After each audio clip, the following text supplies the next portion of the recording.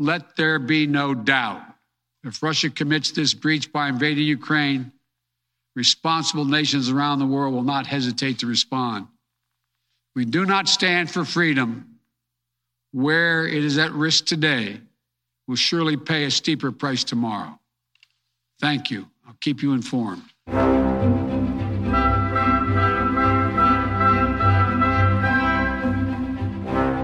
Welcome to Talking Feds, a roundtable that brings together prominent figures from government, law, and journalism for a dynamic discussion of the most important topics of the day. I'm Harry Litman. It was a week where much hung in the balance on the international front and the domestic political landscape, yet it was far from clear which way the pendulums were swinging.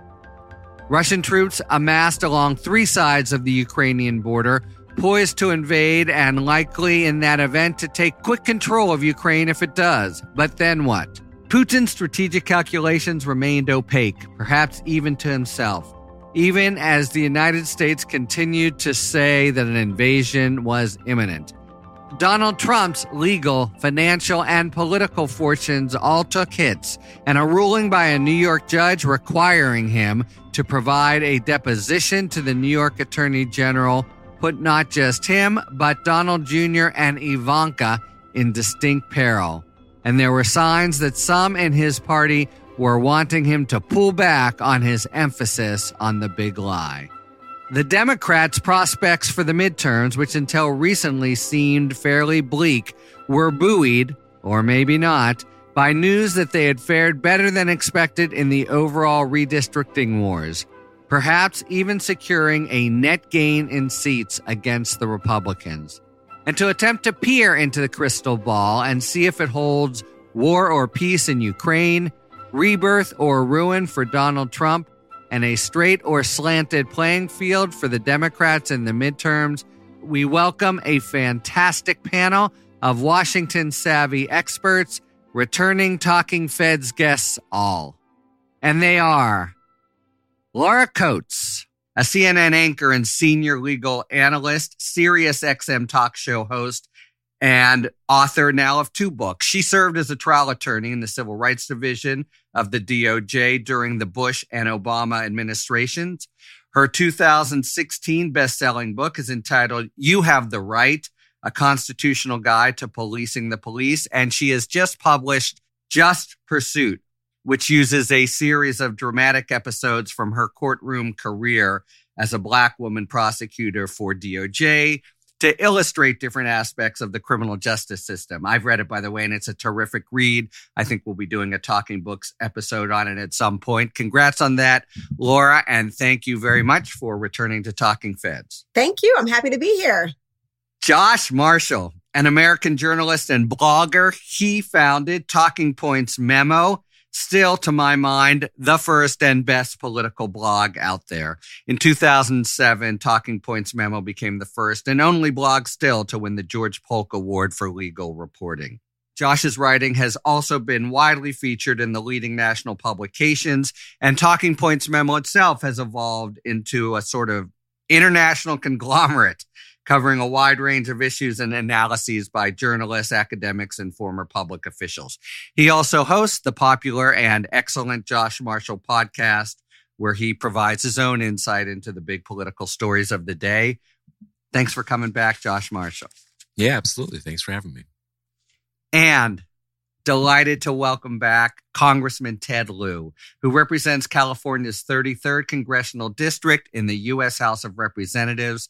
He's currently serving in his fourth term in Congress, where he sits on the House Judiciary Committee and the House Foreign Affairs Committee, as well as serving as the co-chair of the Democratic Policy and Communications Committee. He is a former active duty officer in the U.S. Air Force and served in the reserves, retiring with the rank of colonel in 2021. Thank you for your service, and thank you, as always, Congressman Lieu, for returning to Talking Feds. Thank you, Harry. All right, so the focus of the week has been pretty well split between Trump's setbacks at home and the Ukraine-Russia standoff abroad. Let's start with Ukraine. Here's Josh's description of the last 10 days or so. The U.S. keeps raising the alarm about the near certainty of an invasion or the imminence of invasion, even as the Russians deny it, no surprise there, and the Ukrainians insist the situation isn't that dire.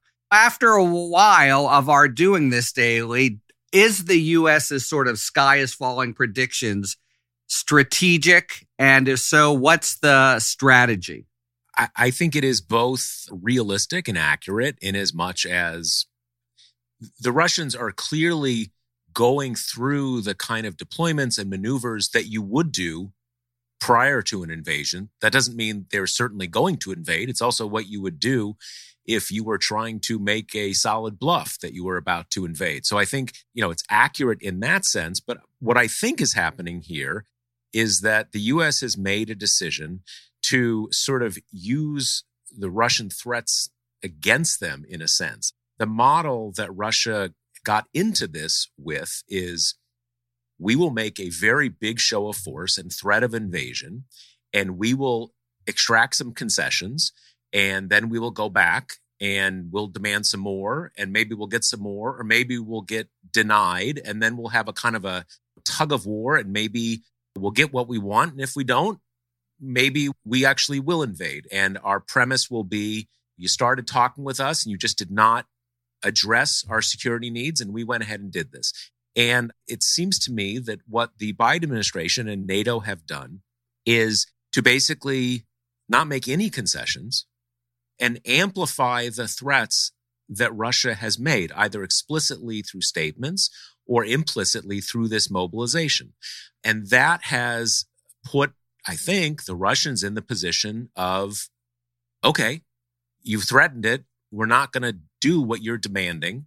And we're making very clear that you're making these threats. So either invade or don't.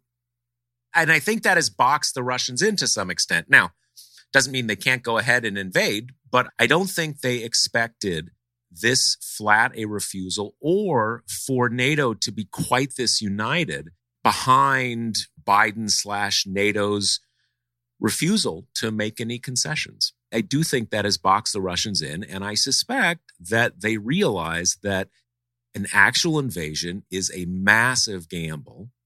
It could go their way, in which they invade and the government crumbles and they kind of get what they want on the cheap and they can pull back out and there's some new friendlier government. But if it doesn't, then they're kind of set for having to occupy a really big and unfriendly country. Then it's Afghanistan, huh? Yeah, at some level, I think their bluff has been called, and they've been sort of kicking around for the last 10 days or so, trying to think how to get out of that box. Well, it's interesting you say that. I think there was probably some surprise, although none of us can really truly get in the heads of Vladimir Putin. I'm not, especially when we even try to do so. I'm not sure what it looks like inside of there.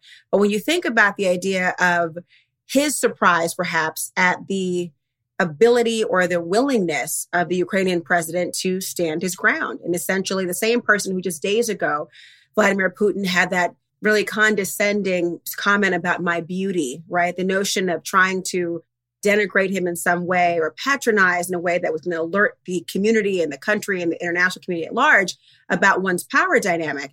But I'm also really cognizant of, as you talked about it, the bluff.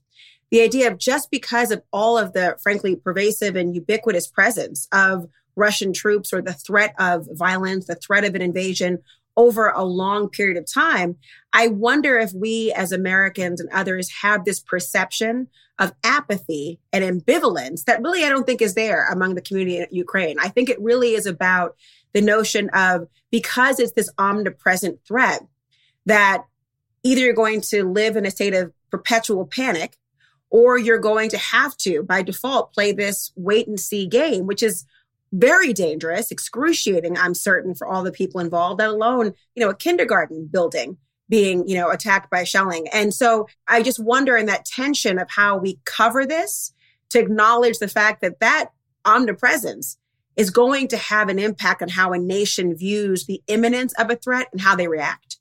I agree with everything Laura and Josh said. I just want to add 2 points. The first is, not only did the U.S. and NATO not really make any concessions, but we took affirmative actions that really made Russia's situation even worse. So the State Department recently approved a $6 billion tank deal to Poland. Biden is sending additional troops to NATO allied countries. NATO is much more unified than ever before. And I guarantee you, every NATO country is now going to look at increasing their defense budgets because of what Russia is threatening. So Putin is sort of getting the opposite effect that he, I think, originally wanted, which is to weaken NATO.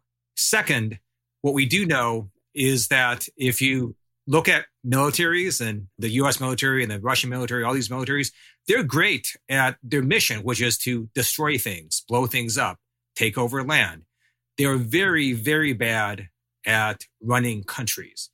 So no one doubts that Russia can take over Ukraine. But then what happens the following week, the following month, the following year, the following 5 years?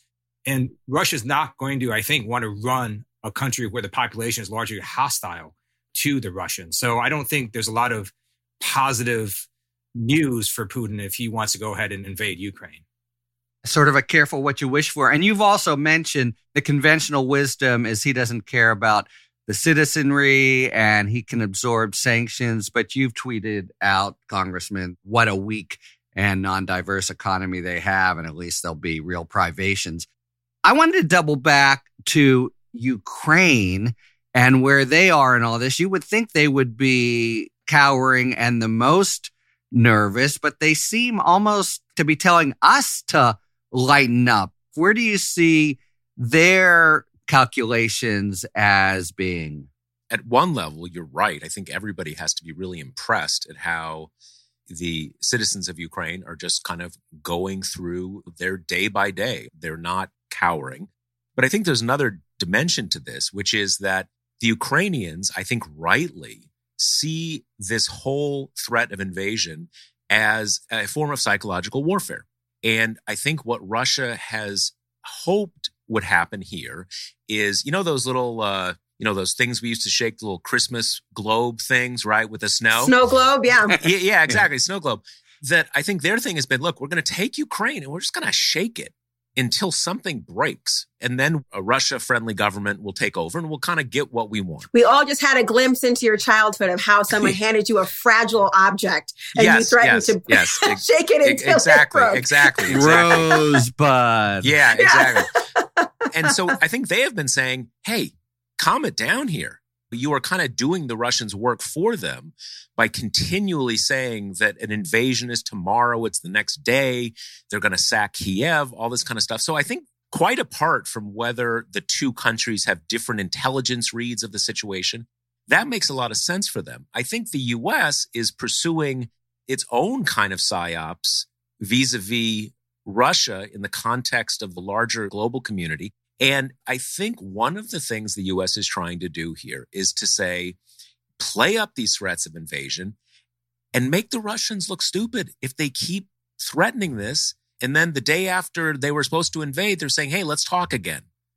It makes them look kind of like a paper tiger. So I think each side has these not totally distinct, U.S. and Ukraine, but they've got some different angles here that both make sense from their point of view. The U.S. is trying to defend Ukraine, but the U.S. also has a broader beef with Russia and sees Russian credibility as a zero sum. I have some real reservations, though, about that notion. If that is the tactic of the U.S. to essentially poke the bear continuously to prove that somehow they do not mean what they say, just think of the collateral damage in the way of that sort of brinksmanship and gamesmanship. I'm not saying that we, in terms of diplomacy as a country, always have our hands on the table to show it until it's going on.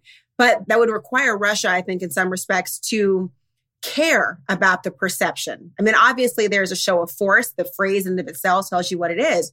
I tend to think, and I hope, just based on what we've heard from the Commander-in-Chief, from Secretary General, and others, that diplomacy is not part of a tactic to poke that bear, that it's a hope to stop what might be the inevitable. But I really do wonder, when we're talking about the coverage of it, to what extent Putin is playing provocateur and Putin playing the guarantor of an invasion. And it inures to his benefit, perhaps in both ways, to show, look at the attention on him.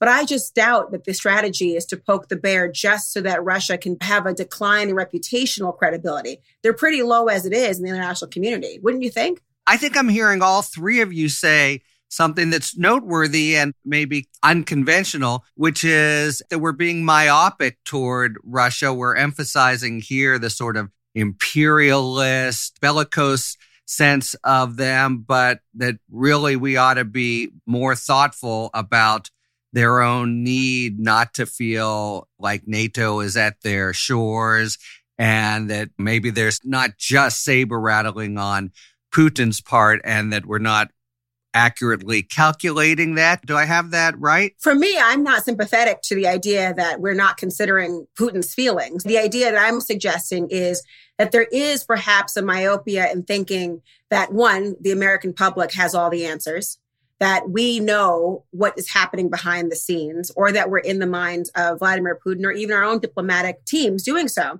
Obviously, when we talk about the Ukrainian-Russian crisis that's developing, I think we can all agree that there is far more to the story than simply Putin on its surface saying, I don't want you to become a NATO member country. There's obviously a great deal of context, of history as to the why, as to the consequences. And I think we perhaps might overstate and perhaps believe that Putin cares more about American opinion of him than he really does. I agree with Laura that we don't know really what the Russians are thinking. I'm not even sure Putin really knows what he is going to do. But what we do know is Putin has invaded Ukraine in the past. We can't discount this threat at all. And his buildup looks very possibly like he could do an all-out invasion of Ukraine if he wanted to. So I think that's what the State Department or Department of Defense are reacting to, not just what they're seeing now, but also Putin's past actions. They do have a point. I'm not sure they have a point today. 25, 30 years ago, at the end of the Cold War, the U.S. made a decision to essentially enroll the Warsaw Pact into NATO. And we've done it with a few countries that were actually part of the Soviet Union. And a lot of us thought at the time, this may not be such a hot idea. Now, a lot of those countries wanted to do it for really obvious and good reasons from their point of view. But Russia is a country with an aggressively expansionist history and a very well-earned paranoia wariness about being invaded, right? So the idea that we were going to take our main military alliance in the world and push it right up to their borders, to say that you, Russia, with all this kind of imperial history and idea of the near abroad and all that kind of stuff, that we are going to take our military alliance and your sphere of influence will stop at your national border. You can do that. And I know why the Poles wanted to do it. I would want to do it as a Pole or a Czech or Romanian, all these different countries. But the idea that we would do that and Russia would pay, hey, cool, that's fine, I don't mind. That was crazy. And so Putin is not alone at feeling that the U.S. and NATO took advantage of a moment when Russia was on its knees to really pen Russia in and make it really hard for it ever to be a great power. You come up to today, and I think Russia basically is now a revisionist power, largely a bad actor on the global stage. And you can see that from either perspective. Maybe we kind of brought this about by our actions 25 years ago, or I think it's equally plausible to say the people who said, hey, let's take this moment and kind of lock in these other countries into our club, because the Russians have a history of being bad actors on the world stage. Regardless, though, here we are right now. And the congressman would have more insight on this than I do, but no one's been talking about bringing Ukraine into NATO in any concrete timeline. Right. It's inconceivable, right? And right now, you will be, if it happens, a totally unprovoked, large-scale invasion of a neighboring country. And we've got really good reasons, both in sort of the global state system, basic equity and democratic rights, and also our interest as a great power in doing everything we can, A, to prevent that, but also, I didn't mean, Laura, to imply that our whole goal is just to kind of knock Russia around and make them look stupid. I think that there are a few different goals of at least what I see us doing The main one is to say, you can do this if you want to do it. We're not going to prevent you militarily from invading Ukraine, but we're going to make crystal clear what you're doing. It's not going to catch anybody off guard. And we are going to try to use our access to a lot of information, a lot of intelligence to kind of knock you off stride. And I think what the U.S. has done here, and I think at some level as one goal, has been to take the threat of invasion, that kind of permanent looming threat of invasion, and make it less a weapon and more kind of a liability. That if you're going to kind of keep saying you're going to invade, are you going to invade? Because we're not going to kind of endlessly give you concessions. I mean, it is a liability if you're Ukraine, right? Because under NATO and talking about the terms of it, the idea of having and being the potential for a permanent liability and that NATO members would have to have an affirmative obligation to come to one's aid, Russia is successful in the sense of always having a sword of Damocles hanging over Ukraine in the event it was even conceived as something that would join membership immediately. But I still go back to the idea, and interestingly enough, and I'm not making a direct comparison to you in the figure, but some of the comments you made intimate almost the idea of, given the history of the international relationship and America's role in diplomatic endeavors in the past and putting its thumb on the scale, I've heard recently on a lot of right-wing media in particular, Fox News has spoken about this issue, Carlson's talking about this issue in the sense of asking the question, at times rhetorically, why are we on the side of Ukraine versus Russia?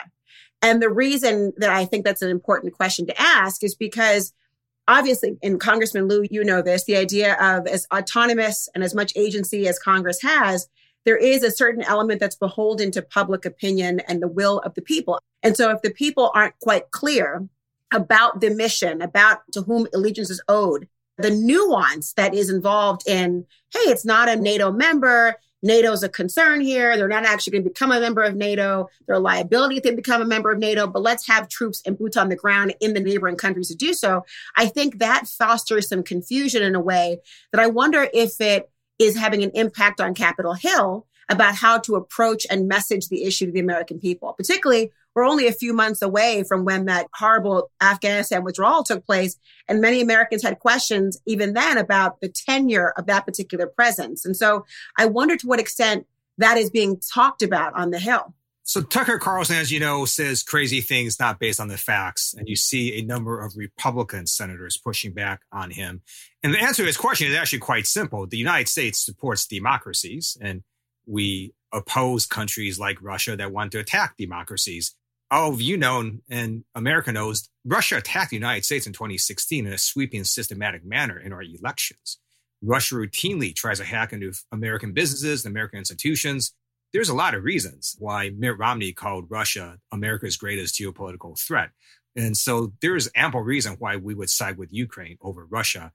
When you look at what's happening on Capitol Hill, you actually see a fair amount of deference to the Biden administration. You don't see a lot of Republicans out there sort of yelling and screaming and attacking the administration. And that's a good thing, because I think on issues of war and peace and foreign policy, you should come together as a nation and try to have a united front.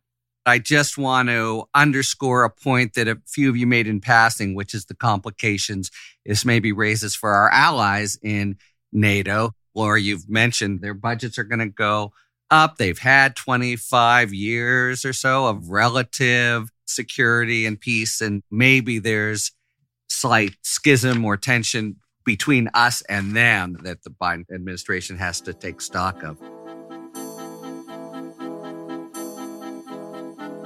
It's now time to take a moment for our sidebar feature, which explains some of the issues and relationships that are prominent in the news.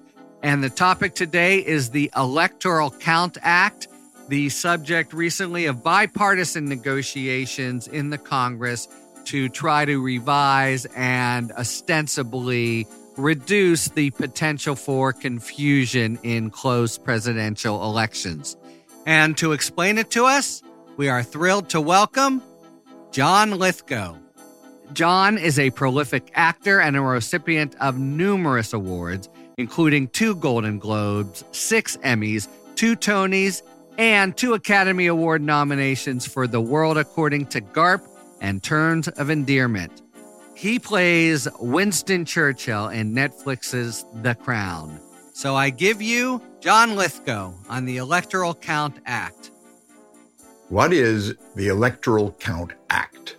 One of the rallying cries during the Capitol insurrection last year was that Mike Pence, then vice president, should overturn the election results in favor of Donald Trump. Just recently, Pence said that Trump was, quote, wrong about his ability to overturn the election. Pence retorted that his power under the Constitution did not permit him to alter the results. That is clearly the case.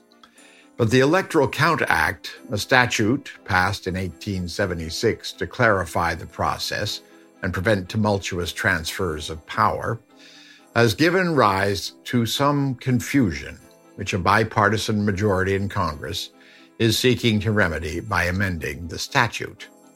Our unusual electoral college system technically gives electors from each state, rather than the public at large, the power to choose the president and vice president.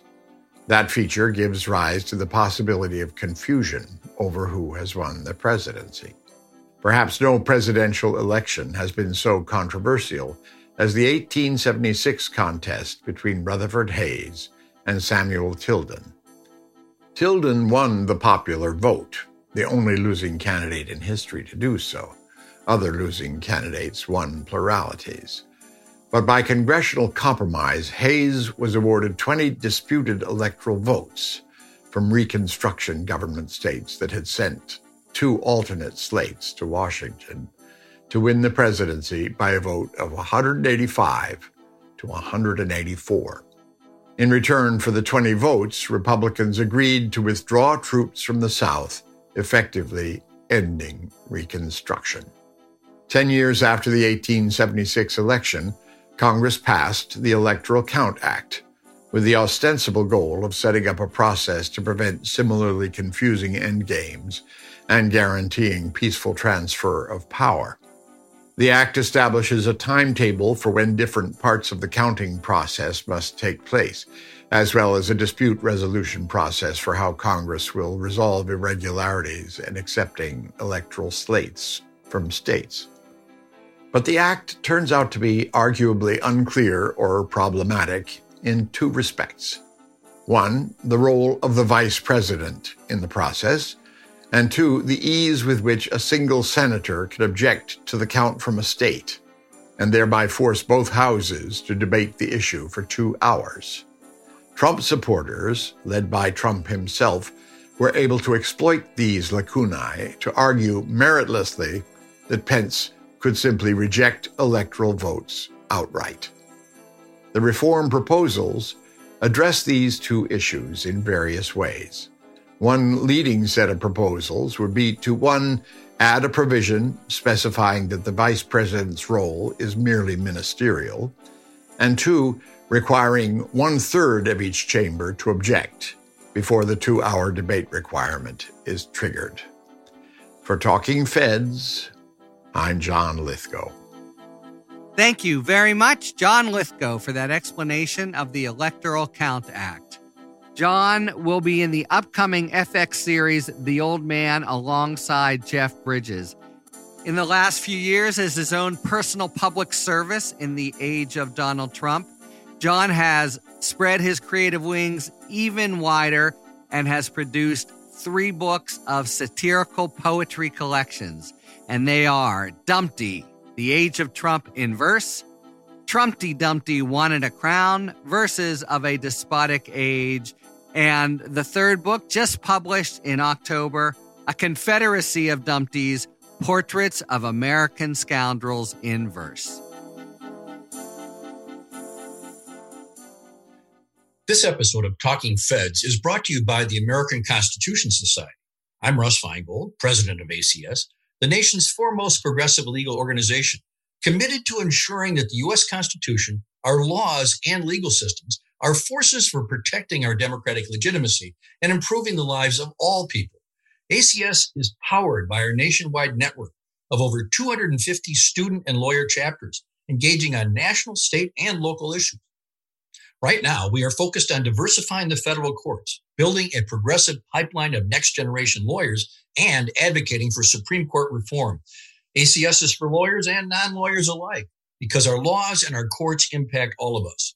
You can learn more about ACS by following us on social media at ACS Law or by visiting our website, acslaw.org. Be sure to also check out our podcast, Broken Law, about the law, whose interests it serves and whose it does not. Available wherever you get your podcasts. On the topic of Donald Trump, it's been a bruising week. After watching Trump get out of apparently fatal spots from even before the election, we all probably have a shell-shocked impulse to assume that there's nothing he can't wriggle out of.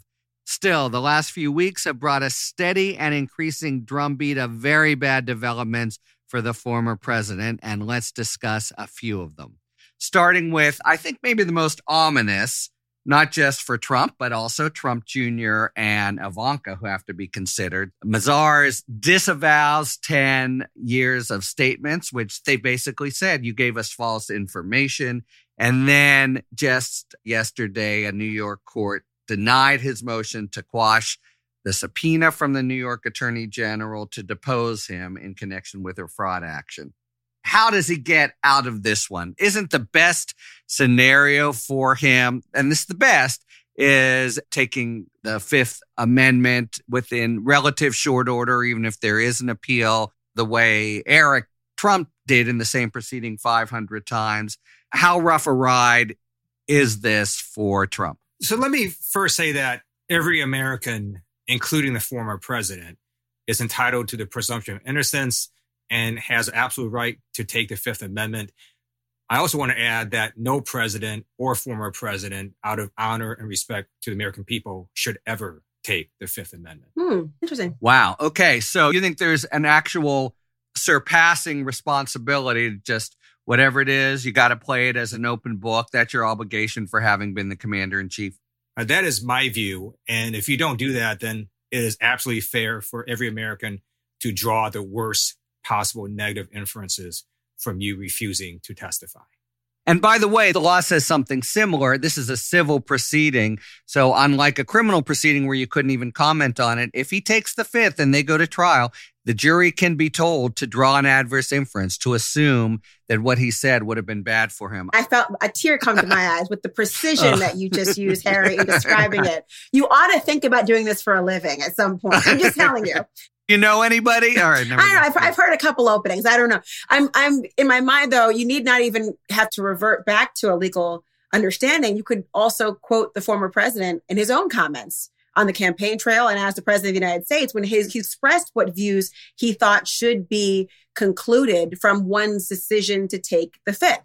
I mean, he multiple times between the lock her up chants talking about the idea of anyone who pleads the Fifth is guilty. The presumption of innocence was just not there. Obviously, I'm paraphrasing him, but the sentiment was precisely the same. There's always a tweet. There's always a tweet. And he basically had backed himself into a corner. Now, the interesting notion about one being nicknamed Teflon Don, of course, and for the reasons you said, is that if an aversion to being hypocritical was his driving MO, much of his presidency and its self-inflicted wounds would never have occurred, right? That was not his main goal here.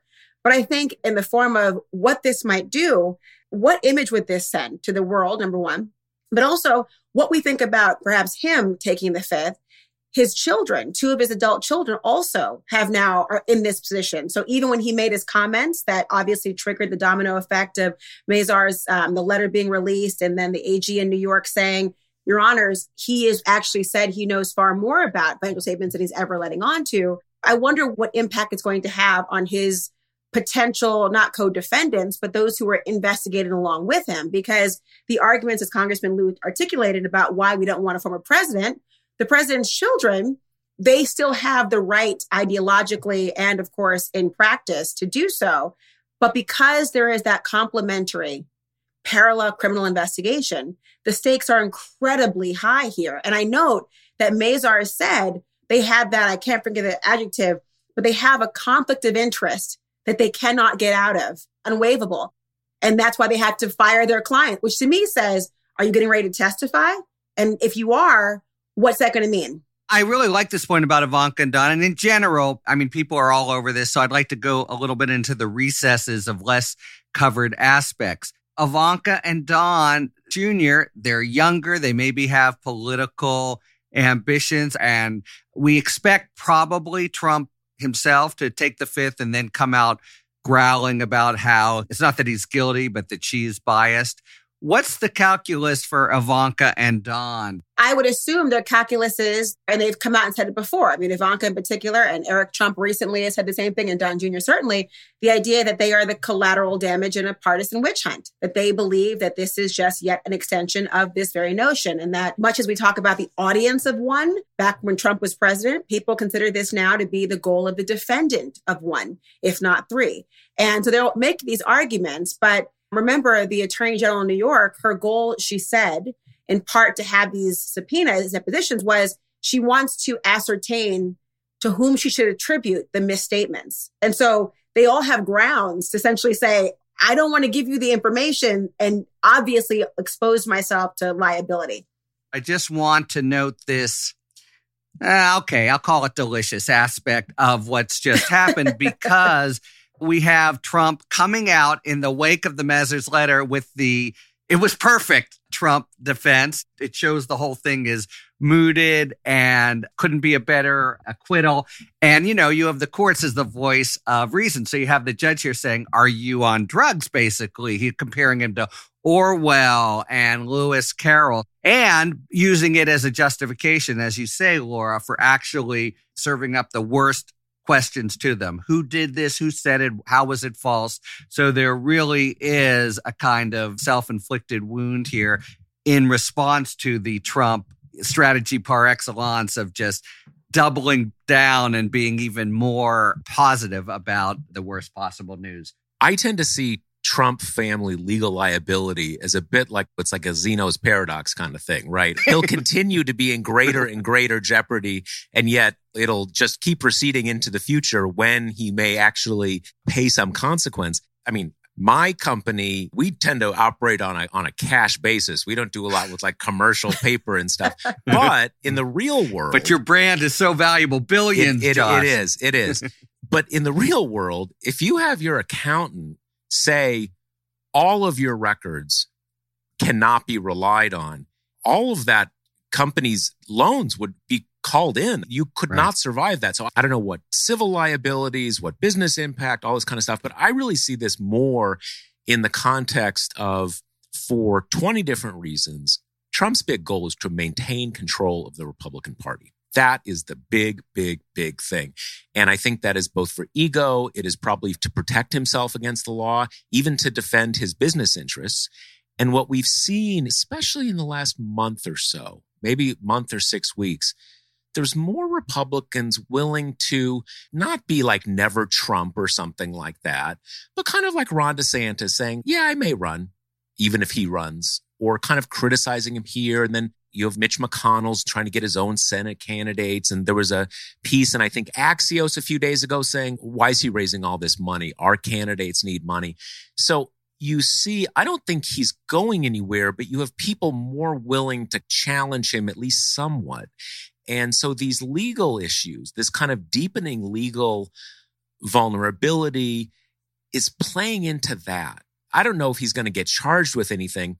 It's just this thing that keeps getting in his way and keeps becoming a bigger thing. And I think makes other Republicans a little more, not that they're denouncing Trumpism, but thinking like, that was great, but maybe we get Ron DeSantis. He's like Trump, but he's not still talking about 2020 and doesn't have this big business empire that we've got to worry about pleading the fifth. So that's the context that it's most interesting to me. Less, is he going to get indicted for something or, Yeah, no, I agree. And I want to end here with politics, although let's first march through a couple of the developments in the congressman's backyard. So Rudy Giuliani, we've had this report this week that he's getting ready to cooperate. And what they want to question him about is the election stuff where he seems to be dripping with criminal liability. Do you buy it? Do you actually see Rudy Giuliani stepping forward and testifying? When I was a House impeachment manager, it was very clear to us that January 6th wasn't just a one-day thing. Remember, you have to clarify which impeachment. Multiple impeachments. You can't be so vague, right? There's more than one. Impeachment manager for the second impeachment of the former president, because he was in just as many years. It was clear to us that January 6th wasn't just a one-day thing. There was planning and build up to it, and Rudy Giuliani was a central player. We weren't able to get him to testify as a witness. I'm very pleased that the January 6th committee now appears to be talking with him. And he has a lot that he could shed light on. And I hope he does that because he has some critical knowledge that the American people should know. I mean, he not only knows where the bodies are buried, I think he wielded the shovel in many instances, but he came out right after these reports with the biggest trashing of the committee. You know, it's worse than September 11th. It's worse than Pearl Harbor. It's worse than the Civil War. Not the words of a guy who's softening up to cooperate. Frankly, I am most interested, and I'm sure you all are as well. Maybe it's the journalist in me, maybe the prosecutor, maybe it's the nosy person within me. And that is, I want the public hearing aspects to start. I want the synthesized data to start to come out. The last time we really had the public hearings on this issue, it was when you had those 3 or 4 officers who valiantly fought to protect the citadel of our democracy, speaking about what their experience was. And it was so riveting, so impactful. In fact, one of the most disappointing aspects were that you had some members of Congress who said, I didn't bother to watch that, which I found revolting to think about, that people wouldn't have taken the time to hear from the people who had really fought to save everyone's lives in that building. But now there's been a shift ever since we've heard about the communications that may have taken place that day. You have people like Senator Mitch McConnell saying he's interested in hearing more information about these things. And so I wonder at what point it's going to become, speaking of imminence in the first part of our conversation, it ought to be imminent to begin to hear that information publicly. There's been hundreds of interviews, we understand, and discussions with people. And I, for one, am very intrigued as to what they have found. And I know there's this clock of the midterm elections and the clock of the threat that's always looming about a shift in the balance of power. But I think the American people, I fear that there is an assumption about a patience level that is not there. And right or wrong, so many people in the electorate have conflated Robert Mueller with Merrick Garland in terms of when are we going to get everything? Now, obviously, these were so separate, nothing to do with one or the other, frankly. And yet many a person will conflate and their own impatience. And so say, listen, where is the beef? Where are the information points we need to have? I hope Congress is in tune with that, at least on the committee side. I've talked to a number of members on January 6th committee, and first of all, they're doing a fantastic job. They get it. They understand public perception and so on. They just want to make sure they have as complete a story as they can before they go public. And they keep getting really good information that keeps coming in. And it's not necessarily a bad thing every week for this good information to be shown publicly, and the American public are seeing this week by week. So I think they understand they need to have public hearings sooner rather than later, but they also want to make sure they have a good investigation completed or largely completed before they launch publicly. And Congressman, you're so right about that notion. And you know this, you were a prosecutor as well. The idea of this sort of speaking or talking indictment, every time these subpoena letters go out, it's the equivalent in my mind of these sort of talking indictments. And there's like, here are all the things we're going to tell you. And we know it's going to come out there. So now that you know all the ways we already have corroboration for what this is, when do you feel like coming in? When are you going to do so? So in that respect, I think there is some level of transparency and public nature of us reading these letters. I still obviously want more. I think it's coming sooner rather than later. They get it. The visitor logs seem to be coming. How big a haul is that going to be, do you think? Will they give a real roadmap of January 6th?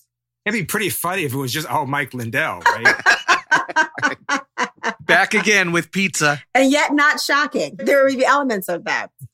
I get the sense I'm the only one in this group that does not have a law degree. And so I will speak up for not a different point of view, but just, I think, a complementary point of view.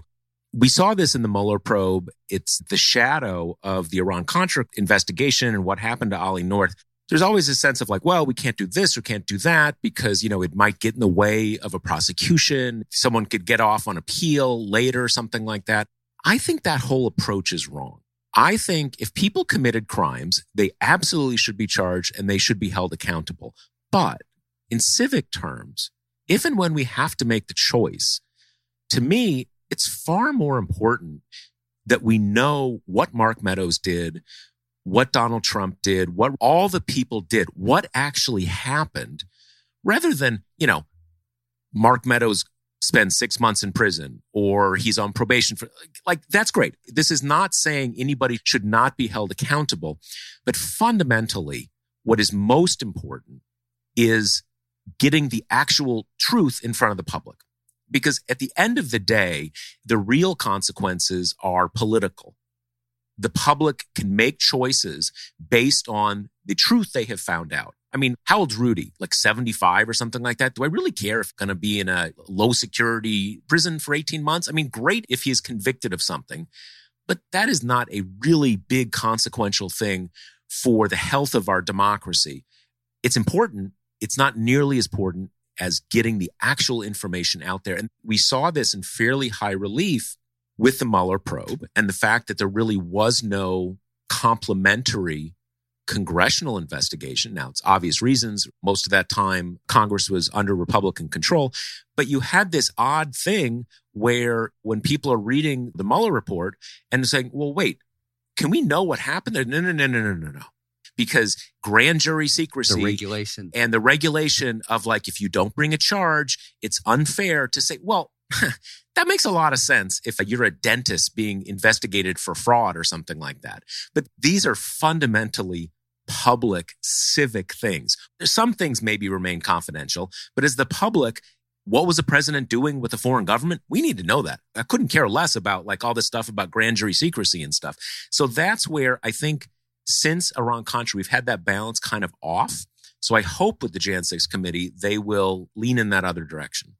I agree with Josh, and I know that Zoe Lofgren floated use immunity for Jeffrey Clark earlier this month. So I think the committee well understands the availability of immunity, and they're looking, I think, at using it for some witnesses. So we'll see what the committee decides. It's just so important. We're not talking about the public hearings through a trial of the Department of Justice, whose job it is to have criminal referrals, et cetera, and criminal prosecutions.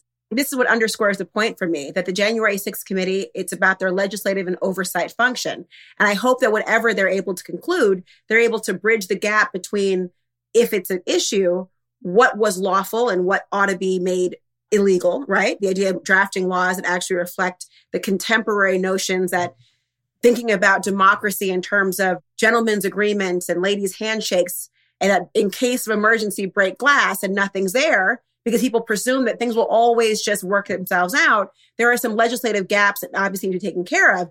But I do think that the committee, I hope that their purpose in getting the information and being transparent is to do just that, what you're describing, to be able to say what happened. Because I, like many other members of the electorate, think to myself, gosh, just how close were we? We hear phrases like democracy in peril. Did it really just come down to Vice President Pence saying no go? Were there other people involved? We hear about the Eastman memo. We hear about, as you alluded to, Harry, the fraudulent slate of electors. Tell me this whole ecosystem so that there can be the appropriate guardrails that now realize the possibilities of this. And I think once we have that information, the more public these hearings, I think all the more illuminating, because as you know, it's not like elections stopped in 2020. We've got elections again in less than 9 months. We've got more elections every cycle in our government. So everything has the potential for being vulnerable. And that's why I really think it's incumbent to really feel that urgency. And I know Congressman Luce is there for his colleagues to do so, which is great.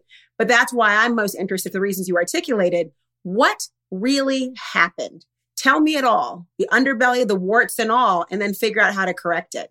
It's very, very well said. And Josh, thanks for encapsulating it so well. I mean, look, you say it ultimately matters for politics, and I think that's accurate, but I would define politics more large there in terms of basically democratic self-governance. I mean, it's an imperative, a social imperative. Yeah, and that's the sense in which I mean it. The fundamental things that the democracy needs to make a choice about. Exactly. And it's been a total affront. Compare, say, the Kennedy assassination or the 9/11 report. That was just a given. And when you think about it this way, you zero in on a couple things. One, the sort of perfidy of the Republicans in Congress who are actually not just not signing on, but really trying to undermine that goal. And then the importance of the midterms, because there's a possibility that this imperative task gets stopped in its tracks. And there's more to talk about on Trump, but let's use this as a segue to talk just a little bit in kind of raw political terms about redistricting and everything that's happening on the ground. We have this week, when nobody was looking, after all the reports that the Republicans are exploiting every advantage and getting real legs up in the state by state, an assessment that maybe about 2/3 of the way through the process, it's an even playing field, or the Dems have actually done a little bit better in all the redistricting. So is that true? But also, how big a harbinger is it of a more competitive midterms than we'd all been conditioned to expect as recently as, say, a month ago? I don't think it changes the outlook for the midterms much at all. And I think it's really important to understand what we mean when we say the Democrats ended up eking out a bit of advantage. The 2010 redistricting was a massive victory for Republicans across the country. And it laid the groundwork for their big pickup in 2010 and then built on in 2012 and the whole subsequent decade. So what happened was Democrats basically held them to the existing pretty massive advantage they had from the 2010 redistricting.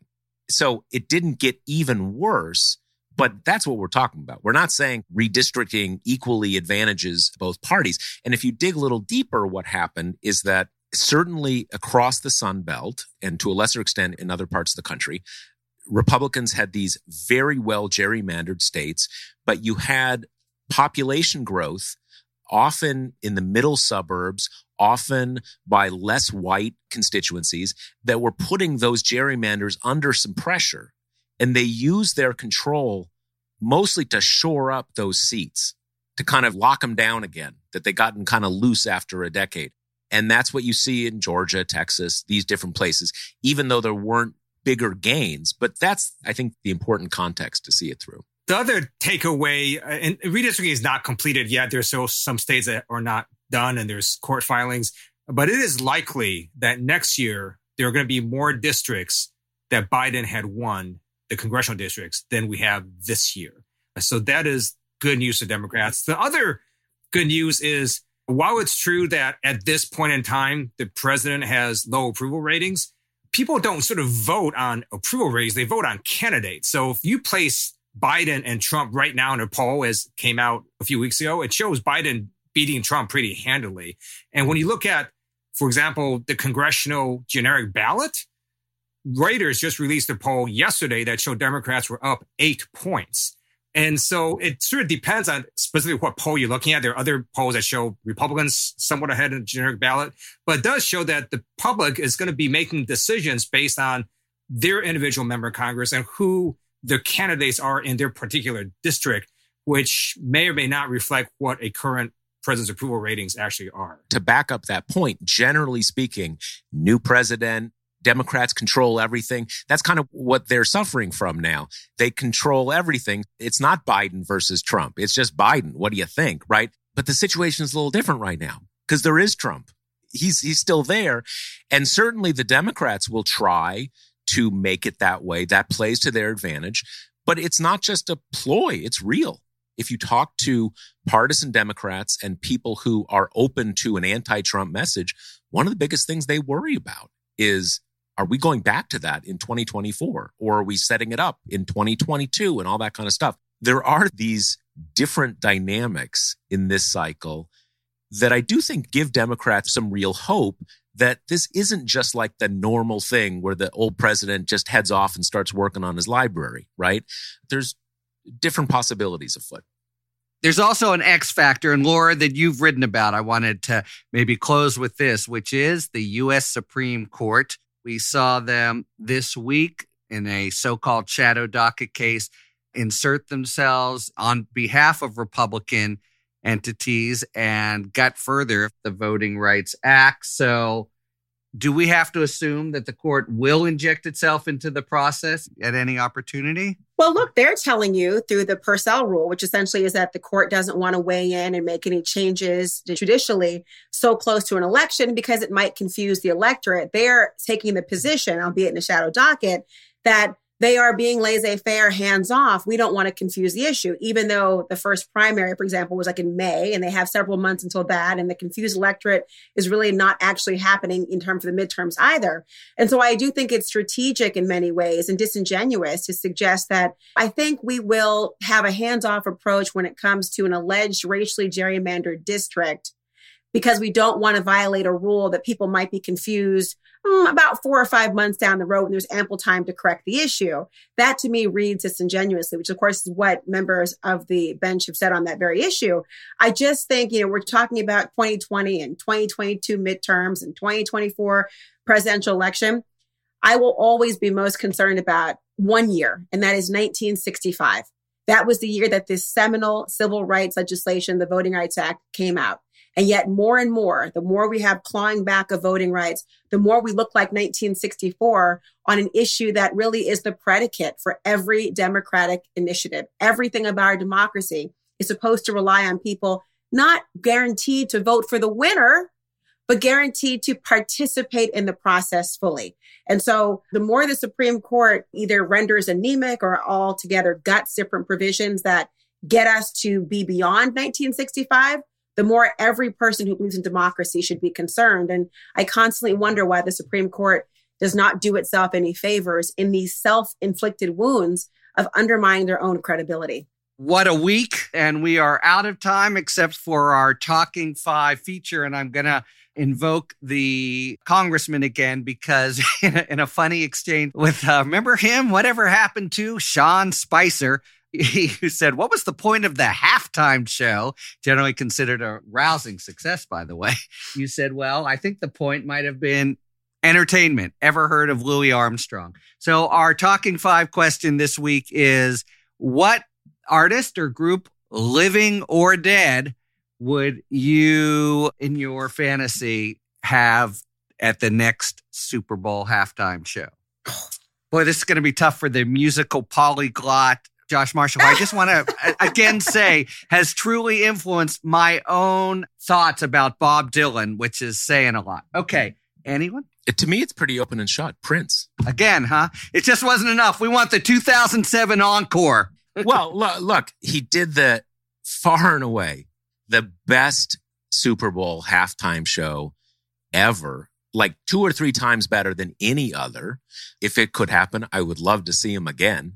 So again, to me, it's open and shut. All right. Look, I have to follow this because, of course, I'm from Minnesota. So I can't give any other answer in the universe other than saying, of course, I support Prince. But if Prince were to decline for whatever reason, then I think it's got to be Tina Turner and Earth, Wind & Fire, both in their prime. So I just want folks to understand that my music appreciation stopped in the 80s.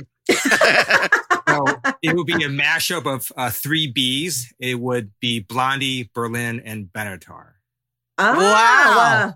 And I'm going with the Bs too. And I know it's boring, but come on, what can you do? The halftime show, the Beatles, as Ed Sullivan would put it. Okay, we are out of time on a really packed week. Thank you very much to Laura, Josh, and Representative Ted Lieu. And thank you very much, listeners, for tuning in to Talking Feds. If you like what you've heard, please tell a friend to subscribe to us on Apple Podcasts or wherever they get their podcasts. And please take a moment to rate and review this podcast. Talking Feds is now available on the Spectrum News app, where you can find the local stories, weather, and information that matter to you and your community. Download the Spectrum News app on your Apple or Android device. You can follow us on Twitter at Talking Feds Pod to find out about future episodes and other Feds-related content, and you can check us out on the web, talkingfeds.com. You also can look to see our latest offerings on Patreon, where we post discussions about special topics and other features exclusively for supporters. And these aren't outtakes or simply ad-free episodes, though we do have those there. but original one-on-one discussions with national experts. Just in the last few days, we've posted discussions with Will Butler of Arcade Fire about the vantage point of artists on the Spotify disputes and the music industry in the streaming age, and with Professor Jessica Levinson on the Palin versus New York Times lawsuit, which could plow new ground in the First Amendment. There's also brief explainers there from me. There's opportunities to do Q&As. And just this week, in fact, our insiders attended this very episode and listened in real time as we taped it. So a lot of great possibilities at Patreon. You can go look and see what they are and decide if you'd like to subscribe. Submit your questions to questions@talkingfeds.com, whether it's for 5 words or fewer, or general questions about the inner workings of the legal system for our sidebar segments. Thanks for tuning in, and don't worry. As long as you need answers, the feds will keep talking. Talking Feds is produced by Mal Meliez, associate producer Olivia Henriksen, assistant producer Matt McArdle, sound engineering by Adam Macias. David Lieberman and Rosie Dawn Griffin are our contributing writers. Production assistance by Rhea Cohen-Gilbert, Kalena Tano, and Emma Maynard. Thanks very much to the great and multi-talented John Lithgow for explaining the Electoral Count Act in today's sidebar. Our gratitude, as always, to the amazing Philip Glass, who graciously lets us use his music. Talking Feds is a production of Delito LLC. I'm Harry Littman. Talk to you later.